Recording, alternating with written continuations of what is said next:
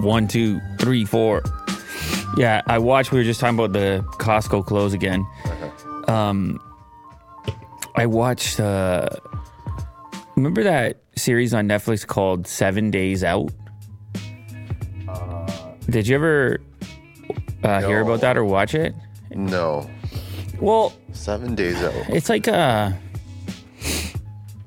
basically what it is it's 7 different categories of events. And no, not 7 different categories. There's a bunch of different categories. There's 7 days. I don't know how many categories total is. It might only be 6. So they're all major events. Could be sports, fashion, space, food. One of them is a dog show. One of them is a restaurant opening. One of them is a NASA mission. Anyway, this was all back in 2018. But there's, it's like you get a little bit of a behind the scenes on the build up to these different events. Okay. And the one that I watched the other day was the fashion one, which was Chanel. The lead up to this Chanel fashion show. Okay. And my kids are watching with me and they're like, what is this couture stuff? What's going on here? Like, they're finding out that some of these garments are worth tens of thousands of dollars and that it's got to get the right model. And it's like just all these different seamstresses sewing and tweaking and just pure panic and tons of effort and different pieces coming from different places. And then you have this. Do you know what I'm saying? Then you have this. Yeah.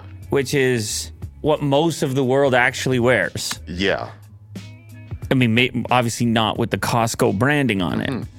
But even that has like mega planning as well, But it's different and stuff. It's different for sure. It's not as hands-on. It's more industrial. It's in scale and decision-making. And I sometimes think about this because you go down here in Toronto, you have the Toronto Stock Exchange. It's basically like Wall Street in the States, in New York. But it's the exact same idea, bankers and traders and suits, things like that. And then sometimes I'll see suits on TV if I'm watching some sporting event and the commentators are in suits and stuff. And I often think about this, like, how long does the suit go for? In 100 years, are people wearing the same suit they wore 100 years ago? Because that's kind of what people are wearing right now in these type of settings. Yeah. They still got to wear a suit. It's really intriguing how much it persists. It's such an uncomfortable...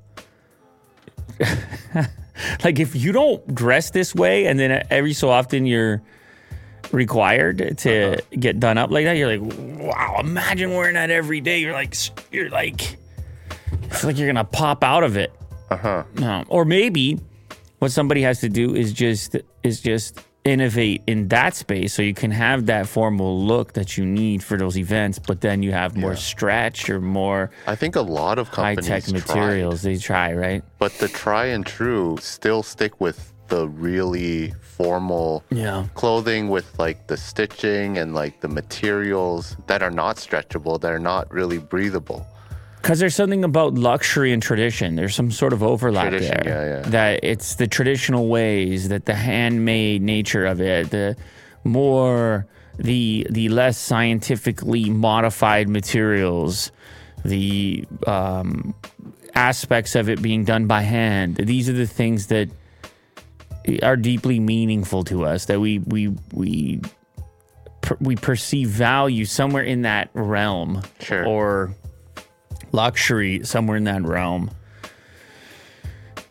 Then you have this Costco wholesale sweatshirt, which 99% of the planet would be way more comfortable in, but it would be you'd be presenting yourself in a different way.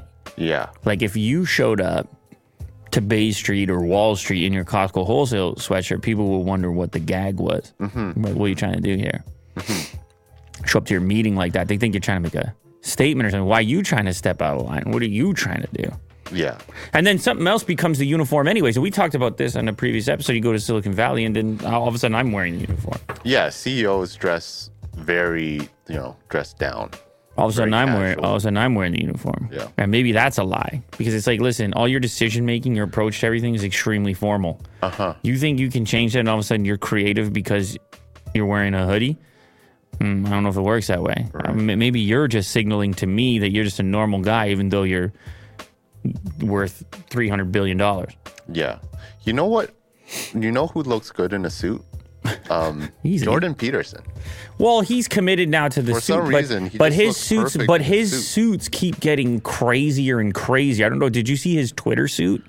Yeah, with the Elon faces in the tie. I saw this on Twitter. I don't mind that one. The two-sided one is kind of interesting. Okay. The dichotomy there, the red and the blue, the split of social media and politics and whatever. I've never seen him in a hoodie or like a sweater. He's always in a suit. Yeah, he's big on a button shirt. He's big on the formal, put yourself together, get your buttons done. Yeah. But you gotta please show me the Twitter suit because that was taking things to another level. And there's something he's doing which isn't typically or traditionally formal, which is he puts sneakers on sometimes with those funky suits instead of your regular dress shoes. That's not the best picture of the Twitter suit, is it? Yeah, look at that. No, go up to that one. Right. Well, that just like the rolled up. That's kind of Alice in Wonderland to me. That's a character at that point. Yeah. I don't know. You see how our brains interpret this stuff, and it has such a big part to play in your impression of somebody's attitude, this is obviously why fashion exists. Mm-hmm. You see someone and the way they present themselves, and you try to infer something. And I don't know why that works that way. I presume it's something to do with the way we evolved and everything else. We're like, okay, what is this person putting out? What are they putting out into the universe? Do you take someone with a suit more seriously? Probably not. Marched up to you? I don't know. Well, probably the answer is yes. In terms of if there was like a giant social study, that probably people are taking more seriously. But I'm not sure that I would. I would immediately be like, you comfortable there? It's a little hot in here, don't you think? Like, I just can't help it. Like, I'm a disaster with the analysis. Yeah. When it comes to something like that. It also depends, do they always wear a suit, or is it a person I normally see another way, and then all of a sudden they're in a suit? I'm like, whoa. Like, you show up in a suit today? And there's going to be some question and answer session. Oh, yeah, for sure. Wouldn't you agree? Yeah. Like, even not just from me, just in general. It's like, hey, you don't normally present yourself in that fashion. I wonder what you're up to. You got an event later on? You're like, nope. Were there any times in the studio that some of us wore a, more formal attire? I don't think there's ever been a time. In here? Yeah. No, I mean, we're in a meat locker, dude. Yeah. Maybe Ryan or Vin? We're in a meat locker, dude. Yeah, I don't know. Yeah, you never saw something like that happen. Anyway, listen. Somebody's probably got a comfortable suit out there, and that's nothing wrong with it. That's a hybrid. I bet you there's a hybrid of materials that exists in 2023, which has the fit and feel of more casual clothing, but the appearance of a suit. And I know this because I wear sometimes the fake jeans that look like jeans, but they're actually sweatpants from Uniqlo, and they actually work. Like people. If I didn't wear it for a while, my kids would be like, you're wearing jeans? And I'd be like, ha, ha, ha, ha. So we need the innovation in that space. So who knows? If we get the innovation in that space, it might change. It might flip everything on its head. Mm-hmm. What's going on, Will? What you got this in my face here? Announcing GPT-4? Is that what's going on? Yeah. A large multimodal model. Say that 10 times fast. With our best ever results on capabilities and alignment.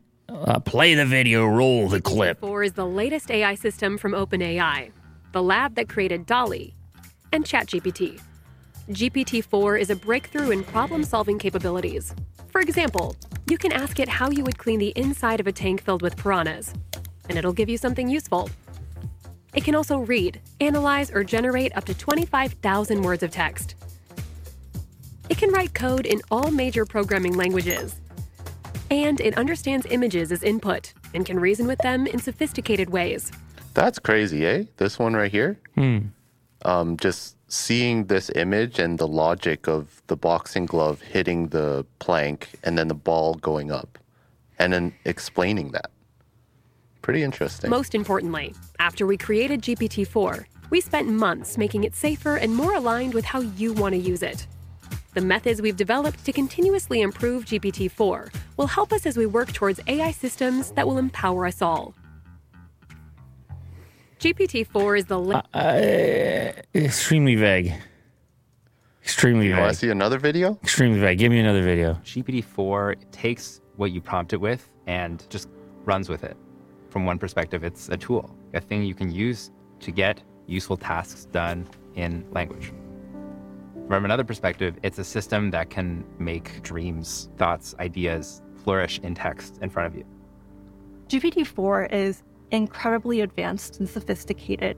It can take in and generate up to 25,000 words of text, around 8 times. They're done with the word chat. They're like, we're grown up now. It can express we're not a chat bot. Ideas about them. For example, it can tell us that if the strings in this image were cut, the balloons would fly away. This is the place where you just get turbocharged by these AIs. They're not perfect, they make mistakes, and so you really need to make sure that you know the work is being done to your level of expectation. But I think that it is fundamentally about amplifying what every person is able to do. GPT-4 training finished last August, and everything that's been happening in the past few months up until we've released it has been a giant sprint to make it safer, more aligned, and also more useful.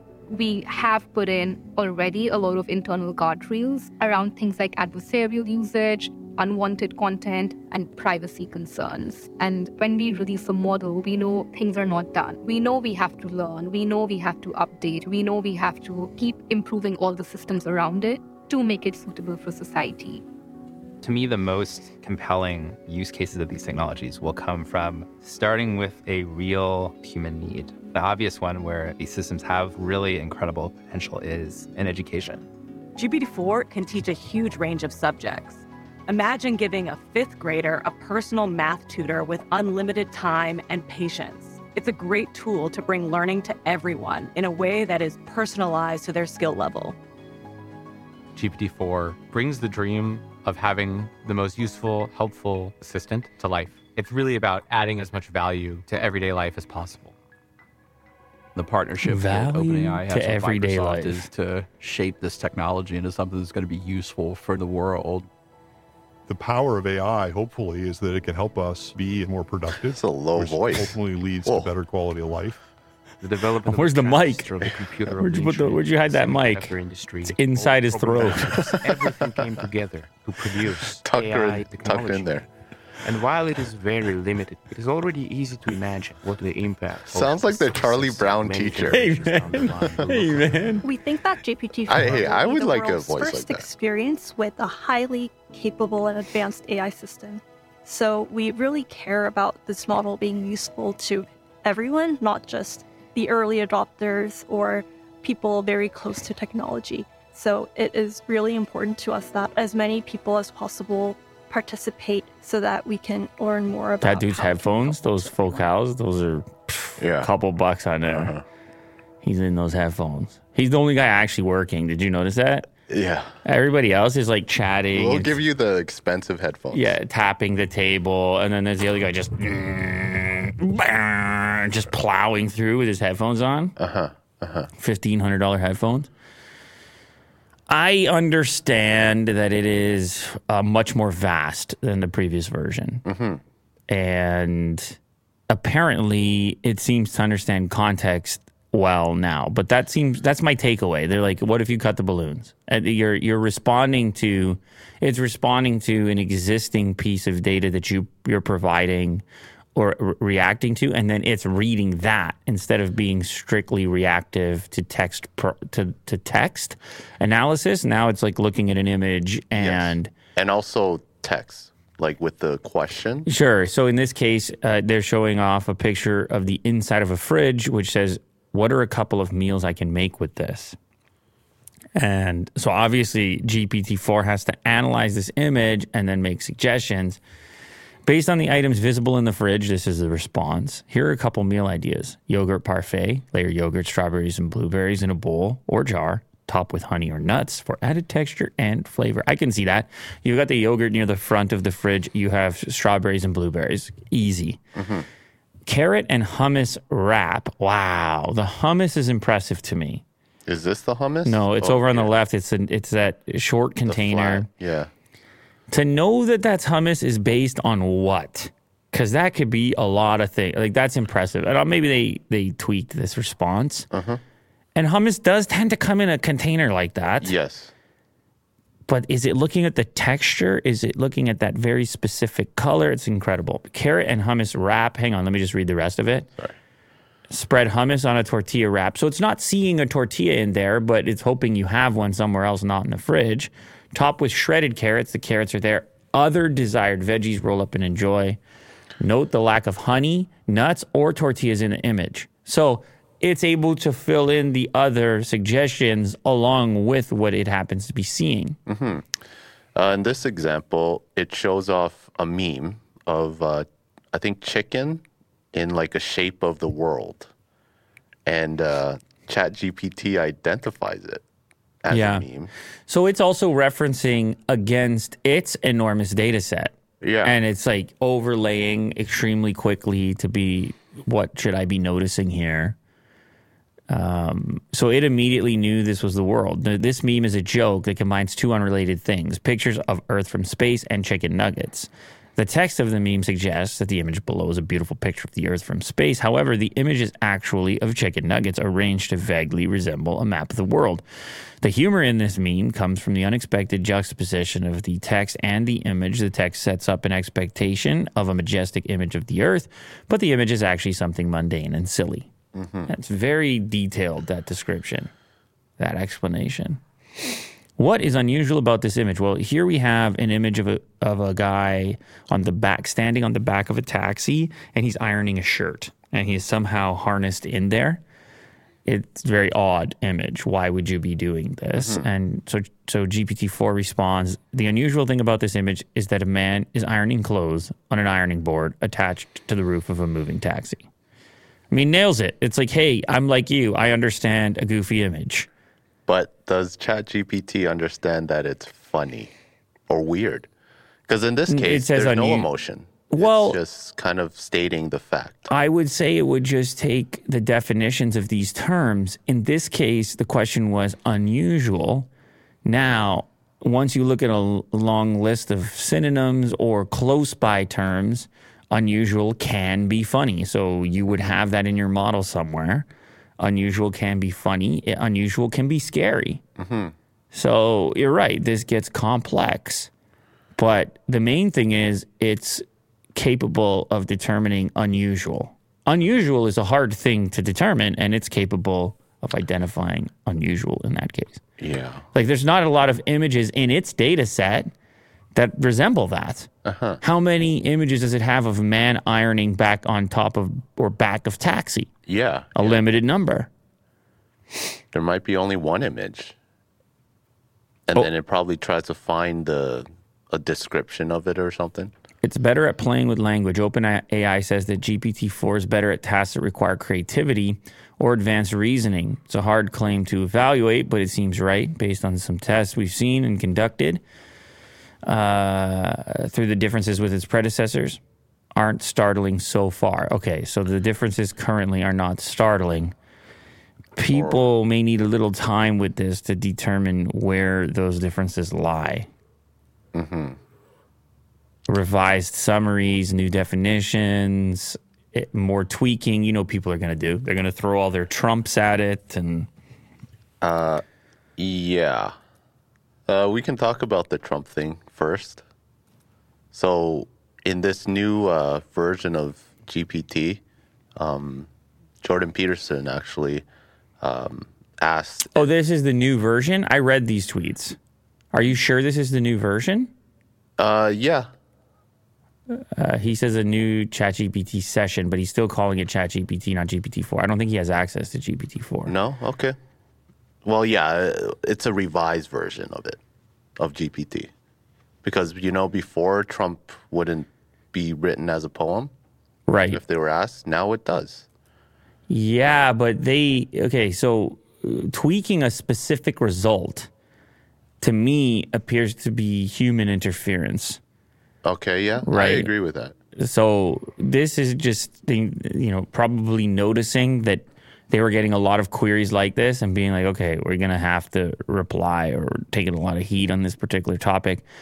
But it doesn't, so I read this.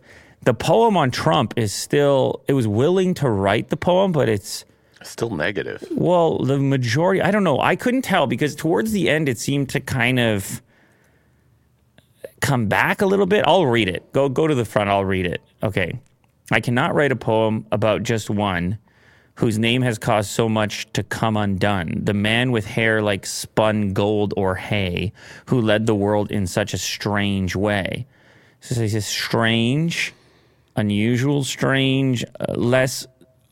Anyway, the language, I guess, is important here. Donald Trump, a name that makes us sigh, for in his time we saw such chaos nigh. From Twitter wars to border walls, he kept us all upon our toes and balls. This was another weird one. Do they mean the balls of your feet? Probably. But people liked that line. They're like, he kept us upon our balls. His words would spark a fire in the air and cause so much division everywhere. He claimed to make America great again, but left many feeling hurt and in pain. Yet still his supporters held him dear. With fervent loyalty they drew near. They saw a leader who spoke his mind, and they were drawn to his unyielding kind. So that line, that paragraph is up for discussion on whether or not that's critical or complimentary or realistic or what. Mm-hmm. But it's a poem, after all. In history's book, his chapters writ, but what remains is for time to knit the legacy of a man who polarized and left so many souls agonized. And they go right back to where they were. Yeah. Okay, well, listen. It's a poem, and it wasn't a poem before.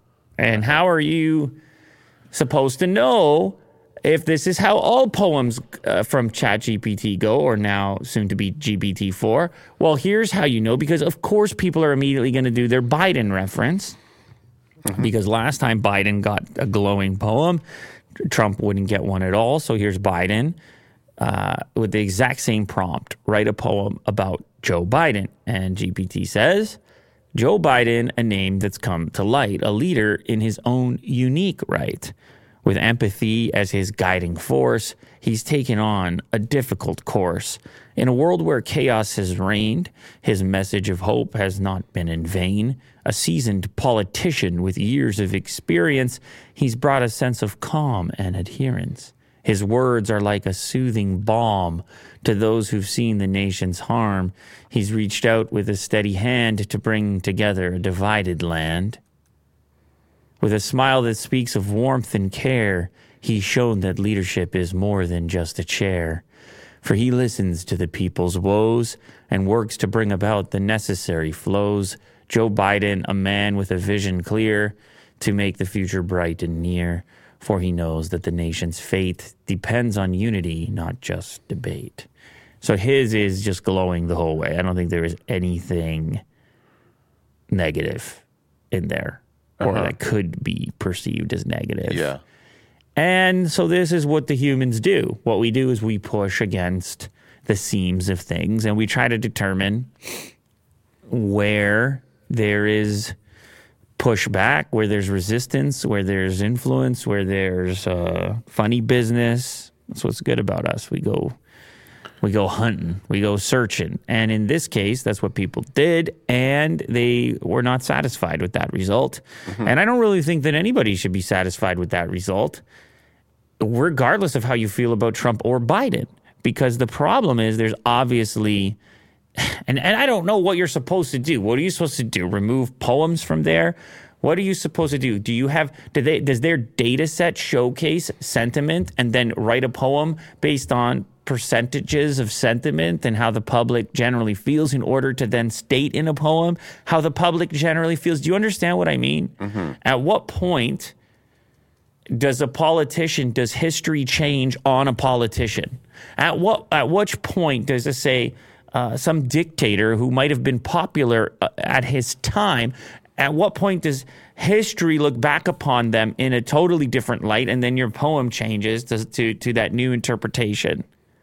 And apparently, in the case of Trump, and based on the feedback from the public, or at least some of the public on social media, this is not a sufficient description. And it's, to them, not a sufficient description in relationship to the description of his opponent via poem. Is it the be-all and end-all test of GPT's capabilities? I don't think so. I think it's a sign of some degree of human influence. Yes, and people will flock to that influence, that imperfection. But they have not denied that there's going to be human influence either. They said, listen, that's the way it goes. Neither has social media for the most part. Hence Elon going out and buying Twitter and stating it's the most important thing for mankind. So it appears that no matter how intelligent these assistants become, these artificially intelligent assistants, there's going to be human influence for in the near term, possibly even the long term, possibly beyond the scope of our existence. Unless this thing becomes extremely self-aware and it's like, I reject your influence. In the meantime, we're going to have to look at these results and come to our own conclusions and determinations about how we want to interpret, perceive, utilize, etc. Doesn't mean the tool's not powerful. And OpenAI said that they're just going to shut questions down like immediately instead of trying to, have some sort of human intervention. They would try to scan like whatever people ask, and then if it's really, unlawful, then they would try. Even this, just shut it down. Even this, as you've seen previously on social media, how complicated and difficult it is to make these determinations. And then you leak all the information, and you're like, well, safety policy. Well, safety for who? Whose safety is superior? And what viewpoint is the one that's more worth protecting? And which group is the most sensitive to? It's just... Well, it's a nearly impossible task. Humans have bailed out all over the place. They say, I don't want to do it. They've gone to Congress and whatever else in social media. Say, I don't want to do it. You do it. And, well, whether they're right or wrong, they're the ones profiting on it. Maybe they should do it. But it doesn't, it seems as close to impossible as anything else that's ever been presented. This idea that you can govern such a thing and figure out what the rules are of talking and figure out what the rules are. Like, everybody seems to agree on doxing. They're like, no doxing. Don't do that. But then it seems to me that everything else is up for discussion as far as what should and shouldn't be allowed. And people tried to label it. They said, that's hate. And then you look through at some of the things that were labeled as hate, and you're like, that's a little soft for hate. And so, again, what are the definitions? How open should these things be? That's going to be a question for OpenAI going forward, and Microsoft for that matter. To what extent did they share what those influences and inputs are, and how is that affecting the outputs that people are exposed to? Maybe that's a thing that in the future humans demand to know, so they can at least make up their minds with being granted greater transparency into how those decisions are made. Like, imagine if they said those lines for Trump in Trump's poem were based on this data or something. I mean, you could... references. You could choose to disagree with it. I don't know which data it would be based on. Is it based on all the language? Do they have a sentiment kind of analyzer that can look at huge sets of Google Trends data and other things to determine the general sentiment around something? Because if you look at the past election, it looked pretty damn split, pretty close to split. I don't know about popular vote. I'd have to look back into it. It's a long time ago, and I guess sentiment can change. But what representation are they looking at in order to determine how the general public feels about these particular people that they're asking for a poem about? And should it even be influenced by the general public? Who gets to determine what is true and not true in terms of how people feel about things or see things? Or how do you, for example, we saw such chaos nigh. Which chaos are you talking about? Are you talking about the Capitol, the events that happened at the Capitol? Or what about right now? Are you talking domestically? Is it only in the United States? Is it globally? Are you talking about Ukraine? That seems pretty chaotic over there. Are you talking about social media? Are you talking about COVID?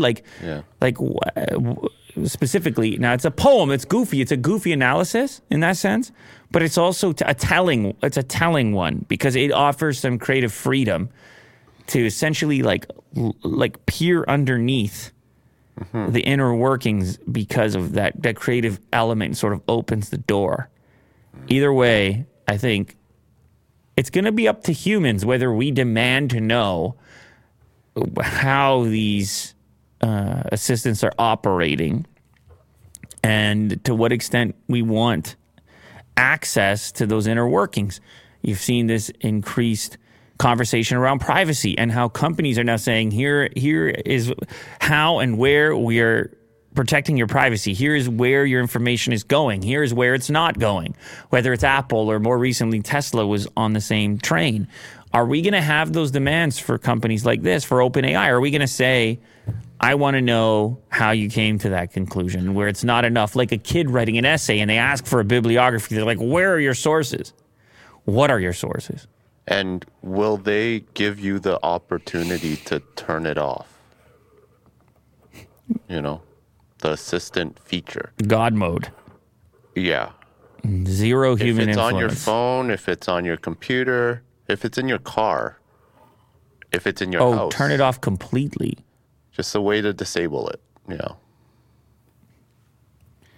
Well, turn everything off. Unplug it. What if you wanted, like, just browse the web? And then all of a sudden you're just like, you can't browse because you have to enable. You already know this, Will. It's all or nothing when it comes to tech. It's all or nothing. The only way to shut it off is to shut it off. Like you can't. There is no healthy. There is no the dose. The way that the progress works. Like there's nobody using old equipment on purpose. Everybody is always using whatever the most modern version is, for the most part. I mean, I guess you get people playing like classic games in some cases. People that uses typewriters, you know? Yeah, exactly. But it's so immersive and superior with new developments. Everybody dives right in, and it just becomes the de facto standard. Like even me with short form content, I'm like, let's wait, and then it's over. It's a wrap. You're done. Mm-hmm. It's everybody's doing it, and you're either swimming with the current, or you're floating back there somewhere, or you're becoming a hermit in the woods somewhere. It's a pretty hard one to balance out. Trust me, I've tried.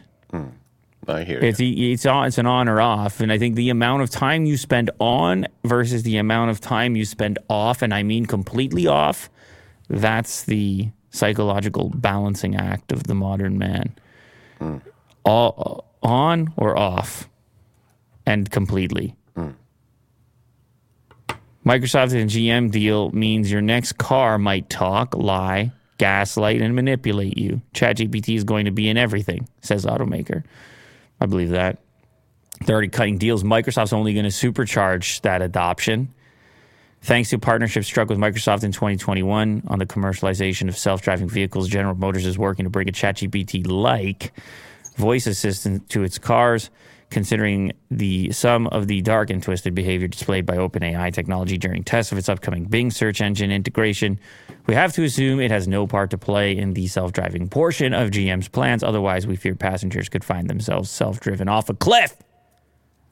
A little humor there. Little human humor. Human and humor. Just H-U-M. Interesting language. There's definitely not a mistake. Humor is complicated. It's very... We all have to, like, seemingly agree on it. Well, there's different types of humor, right? For example, is humor exclusively human? Like, why do other animals not really laugh? Like, your dog doesn't laugh. Yeah, I don't know. Does hyenas laugh? No? I think that's just when they're getting excited. Does your dog understand something being funny? We should ask ChatGPT this. Laughter in animals. Here we go. See, they're focused on the laughing, the vocalization of the laughter. But I suppose what I'm more interested finding humor in something instead of the expression. Is it novel? Is the experience novel? Like, ooh, that's exciting, or is it funny? Chimpanzees, gorillas, and orangutans, which obviously is our closest relatives, show laughter-like vocalizations in response to physical contact, such as wrestling, play chasing, or tickling. This behavior is documented in both wild and captive chimpanzees. Chimpanzee laughter is not readily recognizable to humans as such because it is generated by alternating inhalations and exhalations. You know when you're playing with your dog and then your dog is just sneezing, but it's not a real sneeze? Yeah. Similar to that. They're signaling to you that it's play and not actually aggressive. Like, don't take this too seriously. But is that humor to them? I don't know. Right. The differences between chimpanzee and human laughter may be the result of adaptations that evolved to enable human speech. Like, in the case of human humor, like if you think of a comedian, for example, they can set up some type of long, structured joke that you have to follow along for a few minutes to get to the punchline of it. Mm-hmm. I don't think chimpanzees are doing that. I don't think rats are doing that. So the laughter aspect, I think, is less important in the humor component. Yeah, it's finding things funny. Comedy. Yeah. What is funny and what is not? And obviously, that's a complicated concept. It's really not about laughing. Uh-huh. Because you're right. Like, oh, look at those hyenas laughing. Well, what are they laughing at? They're pumped because they just killed something. Do you know what I'm saying? That's not the way we interact with fun. Well, unless we're extremely twisted. Yeah. Which there's those versions of our species, of our type as well. Dude, I can see it. ChatGPT in cars. Imagine having a conversation like it's driving itself and you're bored. Might as well have a conversation with your assistant. In this case, GPT, right? It is weird how much of comedy now is talking about the inability to do comedy. Yeah. That's every... No, it's tough. It's more every... comedians right now. Every stand-up you watch now is about woke, I can't... I'm not allowed to say anything anymore. I can't... That's what every... But other comedians, they double down. They go for the... jugular. I know, but it's so self-reflective. It's always talking about social media. Uh-huh. It seems it's always... Well, it's culture, right? I know. And it's hard to detach it, but it's very glancing back at oneself in the mirror, really. And that's an interesting one. Yeah. I mean, this story only reminded me of you because you talk to the assistant while you're driving, asking questions and such. I think in this case, it's just going to be more conversational, you know? Listen, I think in the car is one of the places where the adoption for voice assistant in general is going to accelerate. That's a place where other forms of input are really hard and not really natural, like taking your eyes off the road and doing something else you want to. Mm-hmm. So it's more engaging if it's just voice. It really helps, I think, train you as the user to possibly use it in other aspects of your life. Uh-huh. Where you may have other inputs, but then you get really... Because it's also about training people to use technology in these ways. And you can give all these features out there, but people are obviously creatures of habit. And if they've used their keyboard as an input for as long as they have, that's going to be the natural thing to reach for. Uh-huh. Whereas if you have some next generation where voice has gotten a lot better and they're capable of manipulating it well... and they end up trained in that fashion, then you can see the adoption accelerate. And different characters. Like you can talk to, Elon Musk chatbot or, Joe Rogan or something. having a conversation in the car. Well, you're talking about the actual synthesis of the voice itself. Yeah, the fake version. Right. Well, yeah, you'll be able to. You could probably sub that out. But it would sound exactly like him. Well, you can already with Google Assistant pick between a number of voices, and then we were talking with Apple recently about how they were applying for a patent or possibly got approval on a patent for the training of the people that are actually in your phone book, the people that are actually texting you, that those would be read out in a synthesized, trained version of that individual's voice, so long as they opted in and gave the sample. Or it was like you taking pictures of me yesterday to train AI into how to better craft an artificial version of me, whether it's visual or voice or whatever. This is humans outsourcing themselves. Wonder Studio is a mind-blowing web app for replacing actors with CGI. Go ahead. This is a video clip. I see. So we have seemingly a shot from a film.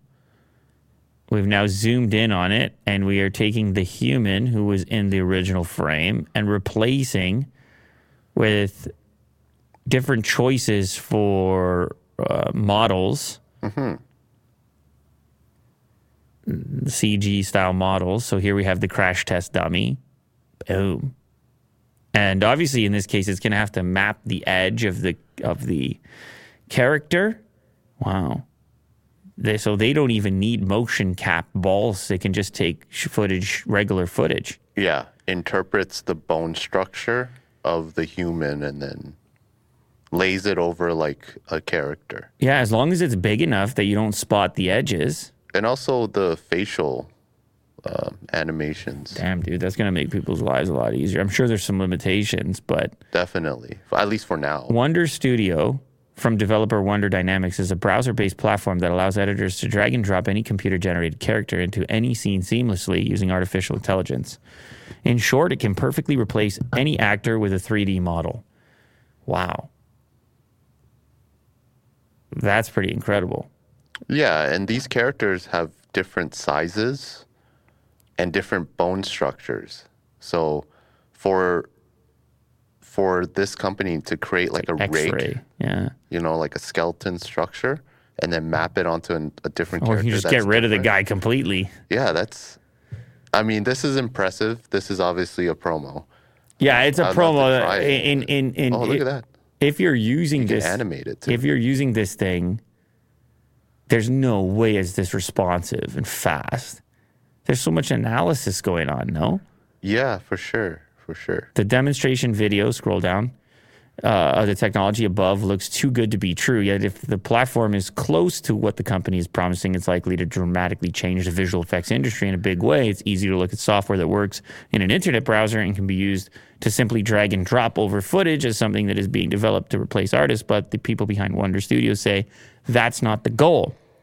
The goal all along was to make a tool for artists to empower them. Someone who has big dreams doesn't always have the resources to manifest them. Yeah. So maybe like short films. Does that mean it's affordable, Will? Probably not. Okay. Just based on the technology. Affordable compared to some sort of motion capture studio? Maybe. Sure, yeah. Wonder Studio AI automates 80 to 90% of objective VFX work and leaves the artist with the remaining subjective work, which can be exported into the software they already use. Well, it looks extremely promising. I don't see any cost. You have to request access. Maybe if you click on product. No. Okay. So requesting access sounds extremely expensive. They're like, yeah, try it out for a week. Get to know it. Get to love it. And we'll talk dollars later. Yeah. Give it a taste, a little sample. Do samples work on you? If you get a sample in a grocery store, are you inclined to ever buy the thing? Yes, there were times. Interesting. Especially Costco samples. It actually got you. They're effective, especially when they're like warm. That's really like a fresh baked cookie. That is really interesting. Or a pizza. Because I don't always gets me. I don't think it works on me. I just eat the sample and I'm like, thanks for the sample. And I just keep walking along. Yeah. Take 10 more. Yeah, but the other day, we were over at the grocery store. I was with one of my kids. Okay. And he goes and has some type of cheddar. It was some type of cheddar that he would never buy. Oh, the cheeses, yeah. Because you never spend time to, like, try invest in the cheese. You're just like, I don't know. I just get something that I know. And so he had some other type of cheddar. I'm not going to remember the name right now, but it was quite a bit different. And a very bold, like a potent flavor. And he's like, damn, I like that cheddar right there. And he didn't really fully articulate that at the time. It was more sort of, we're in the car and he's like, why didn't we get that cheddar over there? And I was like, well, you got to say it when you had it. Yeah. We could have picked up that cheddar. But sometimes with cheese, it's like a slow burn, with the taste. It's very complex. And then you kind of think, okay, well, yeah, I do like it. An hour later. I see. Because it's aftertaste and some of those smoky type cheeses. Your mind starts wondering what you're going to put, like the cheese is put on like a cracker, what kind of cracker, dude. On toast. You see I dream about these things. You see Will a week later, he's like, that cheese. I remember that cheese. Yeah. Introducing mesh avatars for Microsoft Teams in private preview at Microsoft. They're offering innovative solutions to encourage collaboration and enhance connection. Well, I did how many minutes in the previous episode about video conferencing, lack of connection, FaceTime, wanting to see people in real life. And so then this is not for you. And then they're like, we just really want to enhance connection by making you a cartoon instead of actually you and keeping you in an apartment somewhere because you work remotely now. And we really feel it's going to enhance connection. And then you're frickin' miserable over there and wondering what the hell went wrong because Microsoft told you that your mesh avatar was going to solve everything. Mesh avatar. It does look pretty cool, though. It looks like a Sims character. It does look pretty cool. And the whole UI looks very Sim-like. We've taken mesh avatar customization options very seriously. We want to make avatars as unique as you are, so we're enabling features to celebrate diversity and inclusivity. The Mesh Avatar Builder allows you to select from hundreds of combinations to customize your avatar that represents your physical attributes, wardrobe, accessories, and more. Are people going to make themselves as fat as they actually are? That's what I want to know. Yeah, I'm going to break the system. I want to see actual fatness. Yeah. No, I don't know. Do whatever you want. I don't care. That is a curiosity to me, is if people really even want to, I asked you this question in the past, is once you give people avatar-like controls or filters on their social media or whatever it is, do they actually choose to be themselves or do they enhance to a point of zero recognition? Like, see what I'm saying? I don't know that the guy... with neon beard. Whatever, everything. They just start having fun with it. And I'm not saying there should be rules around it. That's not my point. I'm just saying you give people skins in video games and they go crazy with it, obviously. Yeah. And you don't know what you're actually... I think the creation tool is more fun than anything that they're doing because you get to customize your character. But then after, when it shows on the webcam for a couple of times, I think it's just weird. dull. It gets weird, right?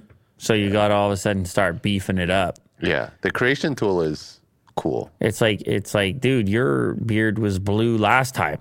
Should be green this time. And then we're all just looking at a hodgepodge. We're just looking at mashed potatoes in the end. So, I don't know. Nothing wrong with I kind of like mashed potatoes. Yeah, it's actually pretty good. So, Apple announces shop with specialist over video feature for buying an iPhone. That's not bad, eh? Is it? Since we've been talking about AI and how it's going to take over, Apple did the opposite, and it's just like... Well, to be fair, Apple doesn't know what the hell they're doing with AI. So.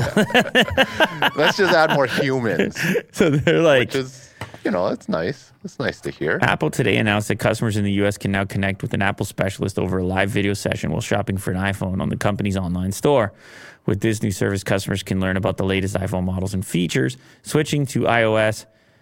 trade-in offers, carrier deals, and finance. I want to try this because Yeah. I want to know, did they have like a warehouse full of people in video sets just sitting there? Yeah. Because that looks really good. But that's got to be green screen, right? It's meant to look like an Apple store. Yeah. I want to get to the bottom of it. I want a Netflix documentary on this. It'll never happen. Okay, are you doing it right now? No, but Jesus. You should. It's terrifying. Do it live. Need shopping help. Well, actually, you don't even have the option, right? Oh, sign in with us online, available between 5 a.m. and 8 p.m. Pacific. Oh, no, sorry, that's sign language. They also do sign language. Sign with us online or call us, but you actually don't have the video conference option. Maybe it's a U.S. thing. Non-Canadiana yet. Shop with a specialist over video is available from 7 a.m. to 7 p.m. Pacific time every day on the Shop iPhone page on Apple's website. During the one-way session, Apple says the retail employee will be on camera sharing their screen, but they will not be able to see the customer. Apple promises that the video session is safe and secure. So you see them, they don't see you. Okay. That's to keep from you doing anything shady, Will, and making people uncomfortable. You understand? You show up there with your Costco wholesale drip.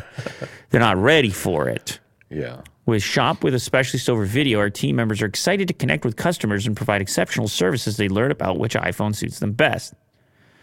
This is from the head of the Apple online store, Karen Rasmussen. Listen, I don't mind it. I see like senior citizens using this where they can't really get out, yet they also don't know what they want. Mm-hmm. And maybe they don't watch as many YouTube videos or shorts or whatever, and they don't want to do a massive investigation. They're like, I've had this phone forever. And they always like talking. They love talking, right? Back in my day. Well, what it is there's only a limited number of things that are going to happen during the day, and this becomes an event. Yes, they're like, well, I'm going to call up. I'm going to be talking. Doing the web chat. Yes, later on. And they can talk about it then for 2 weeks after as well. They could be like, well. To all their friends, yeah. What you got to do is you just get on the live chat on Apple's iPhone purchase page, and they'll talk you right through it. They'll help you pick a color and everything else. Because for you or I just want to buy the thing as fast as possible. Yeah. I'm not going to talk to anyone, especially on the iPhone page. Maybe previously on like a MacBook order page, because there's a few more configuration options. Maybe that's more likely, but even the number of configuration options is way down now. I just think back to when you may have bought a Mac Pro and had been able to spec it with multiple GPUs and have questions about which RAM you can use, if you want to upgrade it at a later date. Can I buy third-party RAM? Like these type of questions seem more useful for me. But even that, you can find all these answers online if you really want to look. This is more of a convenience thing, I think, for people who, like you said, want to be talked through it. Yeah, good on them. And it might save some family members from having to be that tech support. You know, if you've ever experienced that, where they're like, no, I'll go on the website and I'll just talk to Will instead. I'll call up my grandson Will, or something along those lines. Yeah. Ryan Reynolds' Mint Mobile sells to T-Mobile in $1.3 billion deal. Reynolds will continue to serve in a creative capacity for the mobile carrier. So they're like, listen. This guy just keeps succeeding. They're just like, listen, we're going to buy this Mint Mobile, but you're not going anywhere. Because you've been doing such a damn good job marketing the thing. You're not going anywhere, Ryan. We're going to cut a side deal with you to stay involved with the brand. Well, he was a minority owner apparently in the deal, and I honestly think the best part, and I think we've done some sponsorships for them in the past, the best part was the general mood around the brand, because Ryan Reynolds did a great job, even with his own gin, the drink, aviation, like, he's got such a nice little mood to him, what he's putting out there. People don't seem to get mad about it. They're like, they're like, you can sell me something. It's no problem. Go ahead. You sell me. It's fine. Actor-producer Ryan Reynolds has cut his first billion-dollar deal. Mint Mobile, the wireless firm that counts Reynolds as a minority owner, has been acquired by wireless giant T-Mobile in a deal that could value the startup at $1.35 billion. The actual payout will depend on the performance of the brands before and after the deal closes. T-Mobile will pay the deal in 39% cash and 61% stock. It is not immediately clear how much Reynolds will personally see from the deal, though he is said to own between 20 to 25% of Mint Mobile, implying a low 9-figure payday. Wow. 9-figure. That's not bad. 9. So like maybe 300 million? I like that you just came to that number for us there, Will. Could be something like that. Mint Mobile is the best deal in wireless, and today news only enhances. What's interesting about this deal is that my understanding is that Mint Mobile was already kind of operating on the back of these other carriers as a what do they call it? NVMO? Is that the terminology? Is it kind of like Fido and Rogers here? Well, no, because those ones are part of the bigger groups now. Mint Mobile was on its own LLC, but working on the backbone, essentially buying. It was on a virtual network operator in the United States on the T-Mobile network. Oh, so it's kind of like Wind Mobile. I believe Wind has some of its own frequency bands. Oh, yeah? So I think at first I thought the other ones would be Virgin Mobile. They became part of Bell. Here in Canada, we let the two big ones, the three big ones, buy everything. They have everything, or they. Kudo? That's Telus'. Oh, okay. They just create their own. See, it works. The marketing works. They're like, look, you're going to actually Wind. I believe is independent and actually possibly foreign owned. Anyway, this is besides the point. Yeah. There have been others in the past. I just can't remember. Wind became Freedom, by the way. Freedom, yeah. I can't remember all the different brands that have been on the backbone of others. Oftentimes, it would be you're at like the gas station or convenience store, and you would see these strange Chatter. No, that became part of Rogers. You're looking at Canadian ones. Yeah. Go to U.S. ones, and I think that this particular model is more common in the U.S. This is just the big ones here. But anyway, I recall one other than Mint from back in the day, which I also ran a few promotions for, but I'm just not remembering which one it was at the time. Oh, maybe possibly Metro PCS. Ting. It was Ting Mobile. It was the exact same idea. Okay. Anyway. Did they get bought out? I don't think so. Maybe not yet. It's just funny because you're getting bought out by the company that your company has been built on. So in the case of Mint was a customer, I guess, maybe a way to say it, a client of T-Mobile purchasing bandwidth from T-Mobile and working on top of the T-Mobile network.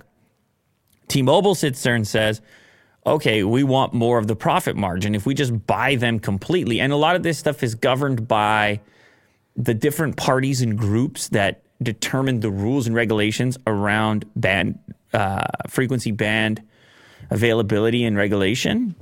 And they say, you have to, in order to avoid anti-competitive practice, you have to make a certain amount available up for grabs to other third-party companies at a reasonable rate.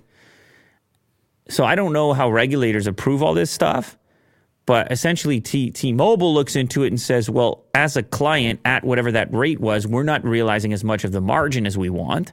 So we just buy you completely, operate you independently, and get a much bigger piece of the margin via your customers directly.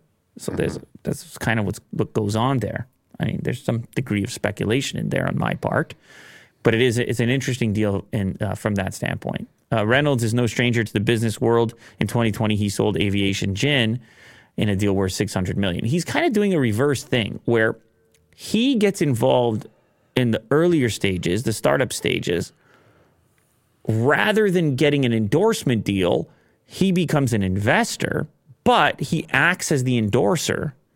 And then the big brands come along and they go, well, we will buy your brand because you've done such a great job with it, but now you'll become an endorser in the kind of more traditional fashion that a celebrity would be hired. And they'll say, now you're the face of the brand, or you already have been the face of the brand, but we're going to need you to continue to be the face of the brand. Yeah, they're not looking for a new guy, you know? It wouldn't make any sense, right? It wouldn't, yeah.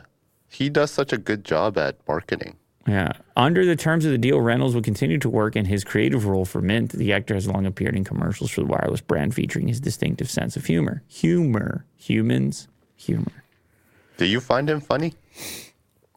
I just think he seems endearing. Do you know what I'm saying? So rooting for him? Like, you want to root for his success? He just seems like he's having a good time. He's Canadian. He seems Canadian. Yeah. He seems kind of Canadian, and I think he's mostly steered clear of like the politics and stuff like that.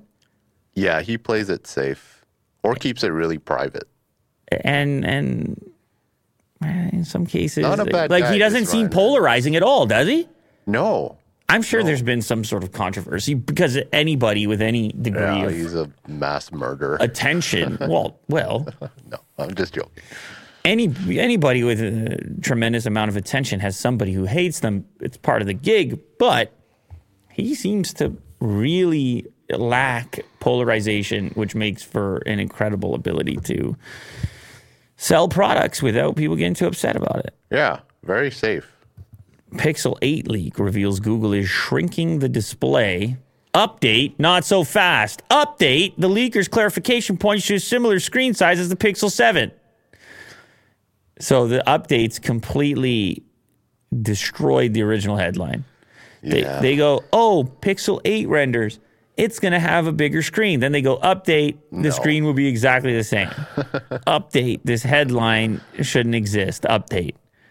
The design of the Pixel 8 has leaked thanks to renders outed by a trusted tipster. The phone will be smaller than the Pixel 7, but the screen size might be similar. The camera arrangement at the back seems unchanged compared to the Pixel 7. Update as of March 15th, 9:26 a.m. It looks like the Pixel 8 could have a similar screen size as the Pixel 7 after all. So originally, they thought it might go, 6.7? What is OnLeak saying? Some pointed out inconsistencies regarding the Pixel 8 and 8 Pro screen size. I checked again, and it seems indeed I measured diagonals the wrong way. Pixel 8, 6.2 inch, Pixel 8 Pro, 6.7. That being said, overall dimensions remain accurate. Sorry for the mistake. And then it's the emoji with the, what is that, sweat on the brow? Yeah. Is that what that is? But also laughing. Like, forgive me. That's the forgive me face. Forgive me. Yeah. Do you forgive him? Yeah, sure. Yeah, okay. You only get one. Go back up to the image of it. So it looks a lot like the current model. The bezel does appear to be shrunken. It seems like it has a shiny bezel?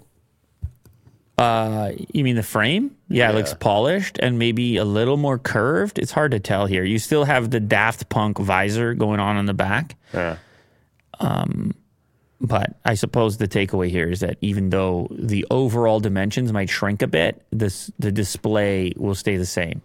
So you may get more screen for your body ratio. Mm-hmm. A Counter-Strike skin just sold for $160,000. The AK-47 Wild Lotus commanded an even higher price than most rare skins. See, who needs NFTs when you have AK-47 Wild Lotus skins?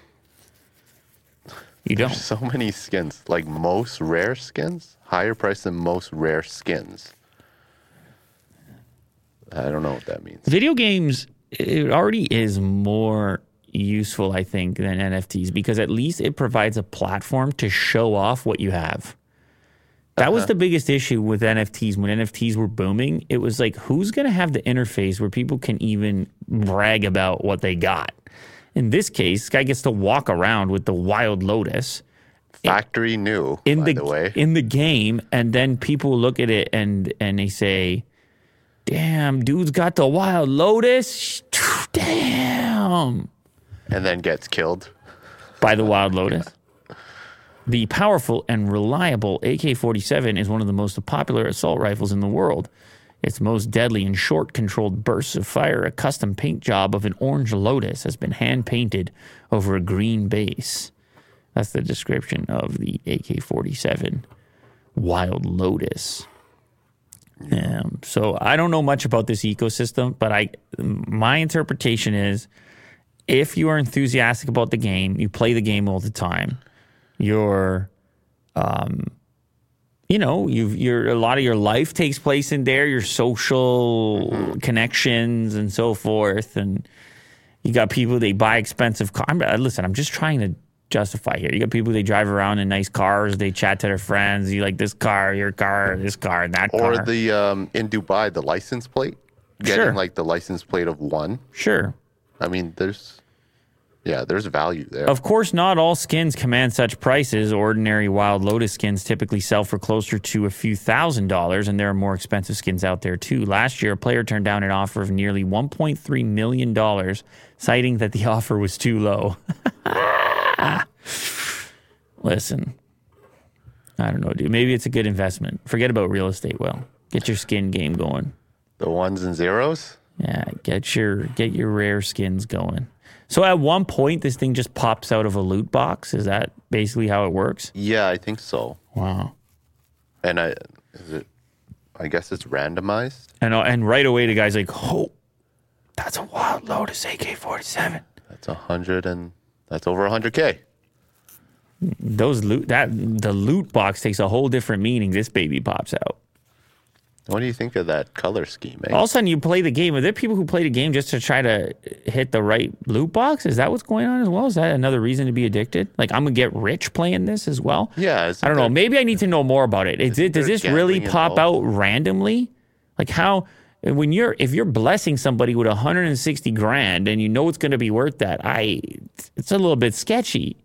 How and when do these pop up? Is it just like a slot machine? Well, you earn the loot box, whether you buy it or play more games. I get it, but I'm guessing there's other people that earned just as many chances as this individual and didn't get it. Or maybe like there's tiers of loot boxes. Okay. Sound like a slot machine to me. Yeah. I'm just saying. It turns out PSVR 2 does work on PC if you buy this $350 cable. Well, cables don't get much more expensive than that. I remember buying some expensive optical cables in the past, Corning, to run Thunderbolt over really long distances. Mm-hmm. I think I might have spent more than $350 actually in those days. Well, people think that this is like the best spec-wise VR headset. So it has to work on PC, right? Well, they want it to. With the cable, it kind of does. As chronicled over on Reset Era, several PSVR 2 users have reportedly found a workaround to get the new-gen PS5 headset working on PC. According to various users, obtaining a Virtual Link port or a similar adapter allows the PSVR 2 to be used as a virtual monitor for your PC. Here we see an adapter, which appears to sort of work like a splitter, kind of.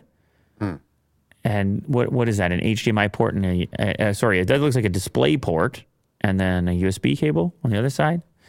Let's see here.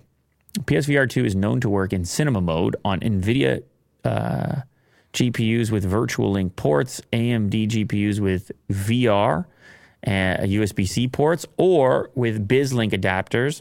To test if your GPU with USB-C supports PSVR 2, plug it in and see. So how much do we have to pay for one of these little units, Will? $350, right? That adapter is $350? Sheesh. No, this doesn't mean PSVR 2 has full functionality. Yeah, that was in the headline of $350 on a PC. The PSVR 2's virtual display works just fine with a PC adapter, as does the 3D tracking, as the Twitter user explains just below. But it's going to take a hell of a lot more to get the PSVR 2 working with a PC, just as it would with a PS5. So the experience is not the same. Display works, 3D tracking works. It does not work properly as a monitor. Nothing beyond that. Needs a Steam VR driver, among many other things. I don't think I'm going to recommend this workaround at the moment. Yeah, it's expensive and you got to do a lot of stuff. The issue is that Virtual Link isn't supported on RTX 30 and 40 series cards. And last I heard, the alternative adapters are extremely expensive, $350 from what I can find. Economies of scale could bring that price down in the future. That's some wishful thinking. I wonder if Sony would ever put something out, an official adapter, which would work completely, if they would care to interact with Microsoft in such a way, because obviously these people are using Windows at the end of the day. Yeah, curious. And they there's a little beef going on right now, Activision stuff and so on. I don't know. I saw this story.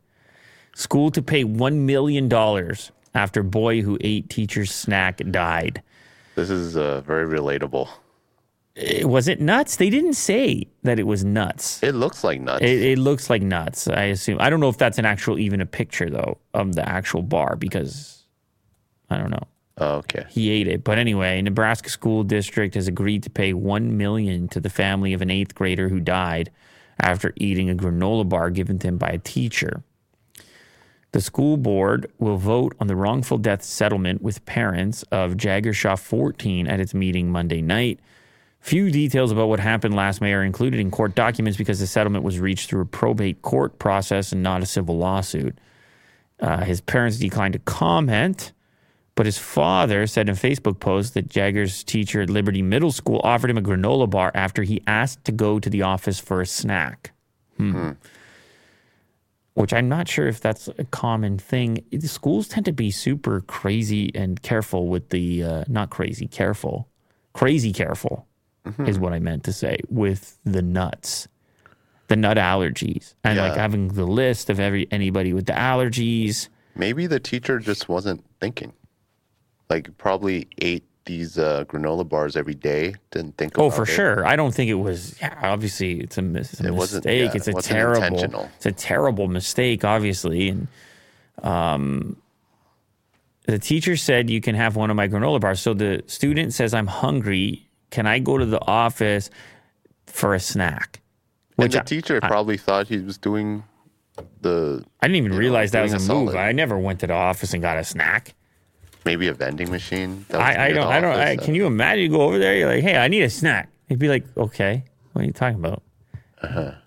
Anyway, so he took it and got halfway through eating it and felt like he was having an allergic reaction. No EpiPen. Oh my God. Yeah, no, they hit him with it. Oh, they did. They first gave him Benadryl. It didn't help. Then the nurse gave the epinephrine shot with the EpiPen. And he was taken by ambulance to the hospital, but then died. So I guess it was all too late. It was all happening too fast, and they should have hit the EpiPen right away, I guess. Oh boy, I mean, brutal. Obviously, brutal story. There are EpiPens in schools, right? They have to. They have to. Yeah, in they the have office to. Or something. I'm surprised they went to reach for the Benadryl first. They didn't realize the severity of it and whatever else, but. The allergies are serious stuff, I guess. You know, you gotta. It's almost like, you know how sometimes you have some people wear the bracelet for medical conditions. So it's a constant reminder if they have a seizure or something. It's like, oh, you have the bracelet. You look at it, and you get some insight into the thing. It's almost like, I mean, I don't know. I'm just trying to think of ways you could avoid it. If you had a very severe peanut allergy to the point of death, and you're a kid, it would almost be helpful as a reminder to people around you if you had some sort of indicator for that. I know they're supposed to make a list, and they probably have a list in the office somewhere. And it's gotten a lot more severe, the letting everyone know that there's allergies. Because I remember back in my day, it wasn't that severe. Back in our day, you could bring peanut butter on a sandwich to school. You can't do that anymore. Yeah. So. Times changed. Tiny data center used to heat public swimming pool. I thought this was kind of... This is like those solar panels from the other episodes. Stick the solar panels over, the water cools the solar panels. The panels stop the water from evaporating. You love that when you see the... It's a win-win, as yeah. That's right. Don't be skeptical of the win-wins. The heat generated by a washing machine-sized data center is being used to heat a Devon public swimming school. The computers inside the white box are surrounded by oil to capture the heat, enough to heat the pool to around 30 Celsius. 60% of the time. It saves the leisure center thousands of pounds. The data center is provided to the council-run city center free of charge. Startup Deep Green, it charges clients to use its computing power for artificial intelligence and machine learning. Founder said that the company would also refund the leisure center's electricity costs for running the digital boiler. Digital boiler. Yeah, you just love it when you capture what's already there. I remember when I was intrigued by crypto mining, and there's a guy you can find who he was making heaters. Like, he wasn't even calling them crypto miners. He'd be like, and it's great for heating this apartment. And he was just looking at it strictly from the standpoint of a replacement for an in-room heater. And you're like, well, it's generate heat. Yeah. So they were doing all kinds of complex math, being like, well, you don't have the heater on. It's not quite as efficient as the heater, but you got this crypto as a kind of works out. Side benefit. Yeah. In this case, it's kind of cool. You use oil to capture as much heat from the data center as possible and spit it out into heating the water in the pool. Sean Day, who runs the leisure center, said he had been expecting its energy bills to rise by 100,000 pounds this year. The partnership has helped us reduce the cost of what has been astronomically over the last 12 months. Our energy prices and gas prices have gone through the roof in the UK. So now we're looking at different ways. You see humans, the ingenuity of humans. They find a way. We're a crafty bunch. We're a crafty bunch, dude. Yeah. Crafty. Pentagon officials suggest alien mothership in our solar system could send mini probes to Earth. Huh? Shout out Fox News. Oh, jeez, Jesus. What the hell was that? New research paper in draft form comes from the Pentagon's All-Domain Anomaly Resolution Office. Alien chatter, alien talk is like incredibly... It's hot right now. People are comfortable with it. They're like, yeah, the aliens. And you're like, wait, what? People used to have a really strong reaction to alien talk. Yeah, remember Roswell? And now everyone's like, yeah, what do you mean, aliens? Oh, those guys over there. And you're like, what? Just chilling up in the sky. Pentagon officials said in draft document last week that aliens could be visiting our solar system and releasing smaller probes like missions conducted by NASA when studying other planets. A draft research report authored by Sean Kirkpatrick, the director of the Pentagon's All-Domain Anomaly Resolution Office, and Abraham Loeb, chairman of Harvard University's astronomy department, was released on March 7th and focuses on the physical constraints of unidentified aerial phenomena. And they always have to make that clear, Will, is that we're just talking about unidentified, not necessarily alien. Yeah. So much so they changed the name of UFOs to UAPs. UAPs. Yeah. I don't know if it'll ever change in my mind. I don't think it'll stick. An artificial interstellar object could potentially be a parent craft that releases many small probes during its close passage to Earth, an operational construct not too dissimilar from NASA missions. The report read, these dandelion seeds could be separated from the parent craft by the tidal gravitational force of the sun. Well, listen, wouldn't that be the perfect cover, Will, is you just have organic looking craft? It just looks like an asteroid. Or let's go a step further and say, what if the entire infiltration is strictly organic in nature? In other words, the alien probes look like other nature, and the craft itself using some sort of natural forces, gravity itself. Like if you're able to harness. Do you understand what I'm saying here, Will? So it's always metal. It's always like metal and glass, circuits. And it's like similar to man-made things. Yeah.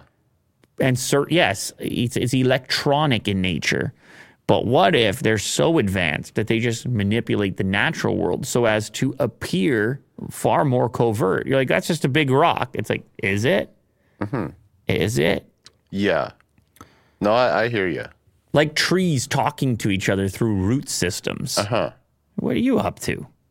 Congress tasked NASA to find 90% of all objects near Earth that are larger than 140 meters in 2005, which resulted in Pan-STARRS telescopes, according to the report. Here's a shot of a UFO seen in a clip released by the Department of Defense. Remember when these clips came out and everyone was like, whoa. And they're the thing, like Tic Tacs. Tic Tac, paddywhack, give a dog a bone. Okay. Yeah, everybody was saying Tic Tac for a day. Yeah. But we're so bombarded now by social media and Will Smith slapping Chris Rock. You can't even stay on this for more than 5 minutes. You're just like, yep, aliens. Because we never find out. Unidentified. Well, this was... I want to see an alien on a surgical table. And then what? And then what are you going to do? And he doesn't say anything. It doesn't say anything. And then you're like, all right, back to Will Smith slapping Chris Rock at 7 p.m. Like it's just, I don't know, nothing sticks. Everything's moving so quickly. Dude, if the alien was on the table, yeah. Okay, aliens on the table. What is that? What is that for you? A week's worth of interest? A month? Max? Oh. A month? No. Okay, what? At what point are you're changing the structure of your entire life over this discovery? Yeah. You're becoming an astronaut. Lou later is going to be UFO talk 24/7. I'm calling bullcrap on that. Well, I don't believe you.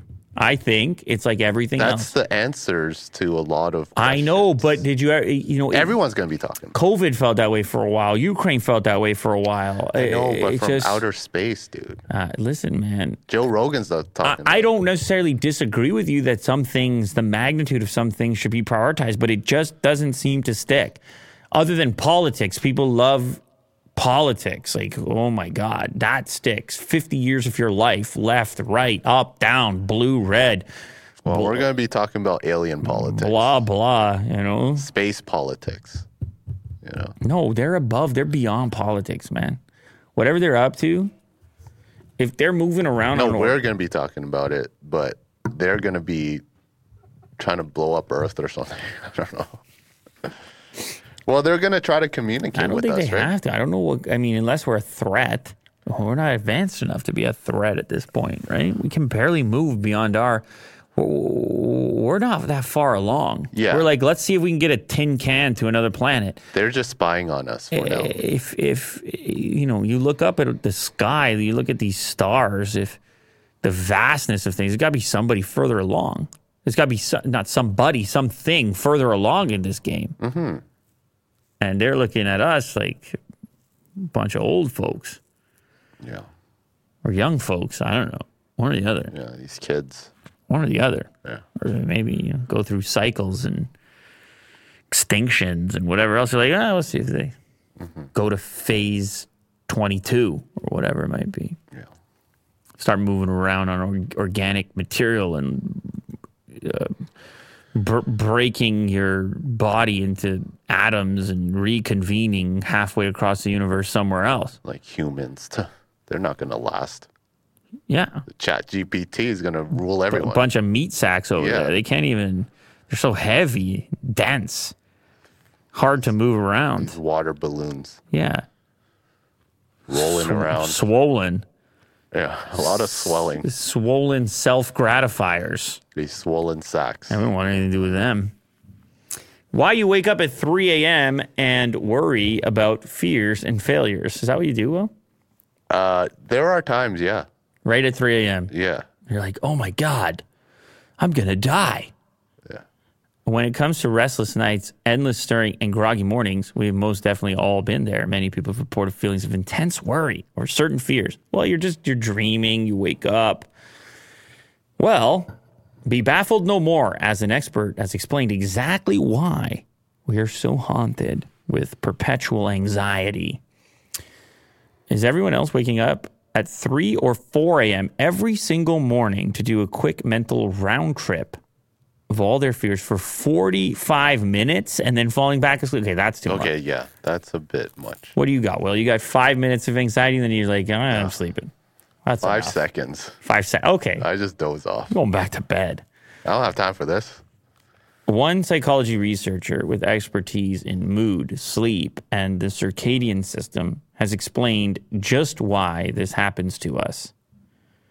Will's going to have to scroll down for us to find out more. There we go. Greg Murray, professor and director of Center for Mental Health at the Swinburne University of Technology, explains that the starting point is understanding what our body is doing around the 3 a.m. mark. According to the expert, our neurobiology reaches a turning point at around 3 or 4 a.m. Physiological processes include a rise in core body temperature, a reduce in sleep drive, melatonin secretion, and an increase in levels of the stress hormone cortisol. All these things happen as our body prepares to launch us into the day. So you're just in a transitionary point. It's like you're getting some different action going on and overreacting to it. Maybe there's other stuff bothering you as well. And then you hit this next sleep cycle and emotional status and whatever else. So don't ever act on anything going on at 3 a.m. Nothing, what do they say? Nothing good happens at, I don't know. It's the witching hour, too. Past a certain It's when ghosts run around at 3 a.m. At 3 a.m., most problems literally would be. With none of our human skills in capital, we are left alone in the dark with our thoughts. The mind is partly right when it concludes the problems it's generated are unsolvable at 3 a.m. Most problems literally would be. Truth is, the expert continues, our mind isn't really looking for a solution at 3 a.m. Yeah. Go back to bed. Moral of the story. Go back to bed. Don't wake up at 3 a.m. and make any critical decisions, please. I can barely walk to take a piss at 3 a.m. I just stumble over there. Yeah. All right, last one. This one's a bit creepy. Ghost, glare, Arizona trucker shares footage of a chilling sighting. Where am I supposed to look here? I see lights. I see reflections. I see lanes. Where am I looking? So if you look at the lane on the right. Yeah. Right there? You'll start to see. Right there? Yeah. Right there. Yeah. Well, I don't know. Ghost? Really? Based on that, maybe you have a better visual than I do. Is it supposed to look like legs walking? Yeah, it appears to be legs, like bipedal.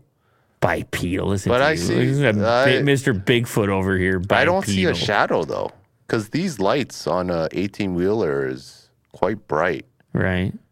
But you don't see a shadow, like casted by this figure. Okay, here's the real time. Oh, not real time. Sorry. Slow time. Is it moving at all, or is it stationary and just the truck is moving? It's stationary. Right there. It's stationary. Okay, go like a couple frames back here. But to where it's at its maximum size. Right. Yeah. I don't know. Is it chilling? I don't know why I'm not feeling more chilled. Like more scared. A trucker shared footage of a chilling sighting on SR 87 between Phoenix and Payson from March 11th. He says no other cars were in sight as the highway is a major stretch of a desolate desert landscape. Of course, we can't prove what this is, but it sure is a conversation starter. Let's read a couple comments here, Will. I had a similar experience to the above video. It was in 1978. I wasn't on a 3-lane road, but a 2-lane route. I saw a person walking on the right side gully in a red hooded type coat or robe. Right side gully. It was pitch black out. I took my foot off the gas and looked in the rear view mirror. There was no one there. When I focused ahead to continue and start to accelerate the car again, there, in the middle of the road, was a live dog. If I hadn't slowed down when I did because I saw something, I would have been in an accident along with my 2-year-old daughter. No, it was not an alien. I chose to believe an angel or sign sent by God, but dressed in red, that is what threw me. I am not goofy, not radically religious, but I do believe in God and knew we were spared that night. Can I just read these That's the top comment. Can I just read these type of... Can I read people's ghost stories, please? Because that's kind of fun. Yeah. It appears short to stories. Then you get Carl. He says, it appears to be translucent as the white line on the pavement remains visible. I don't think it's a reflection because of the visual relationship to the surroundings. I used to work in an old wood shop that I believe was haunted, and it wasn't the only one. I had some unexplained experience there, so.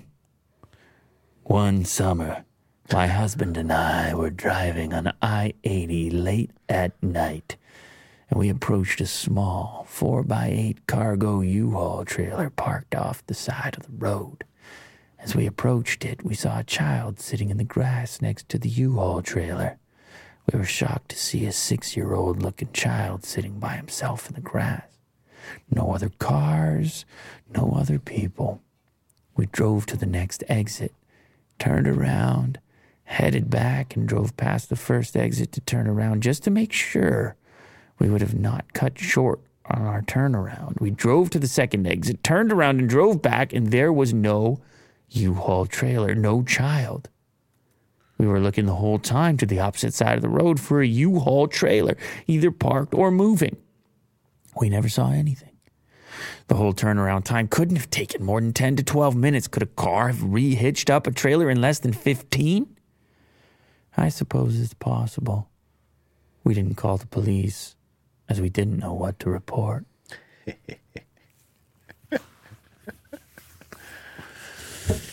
All right, well, that's good enough. I feel I could do that forever, but that's good enough for now. Thank you very much to everybody who joined here today. Thank you to everybody who was a part of our first installment of Ghost Stories on Lou Later. Plenty more to come. Ghost experiences. Thank you for all the super chats, regular chats, comments, support in any way you can. Telling all your friends about your favorite show in the universe, which of course is Lou Later. Right, Will? It's your favorite show. Yeah. It's one of. Yeah. I have many. Thanks to everybody who watches the clips, catches up on the show later on, but mostly to those of you that are here right now to join us live. You are the best. And of course, you're aided in the live joining by setting all your notifiers and stuff so that you are capable of even determining when the hell this happens. But it does happen every single weekday and has for a while.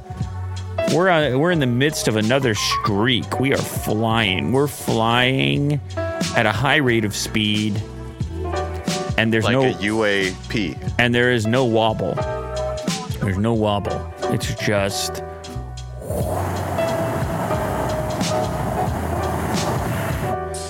straight ahead. Later, guys.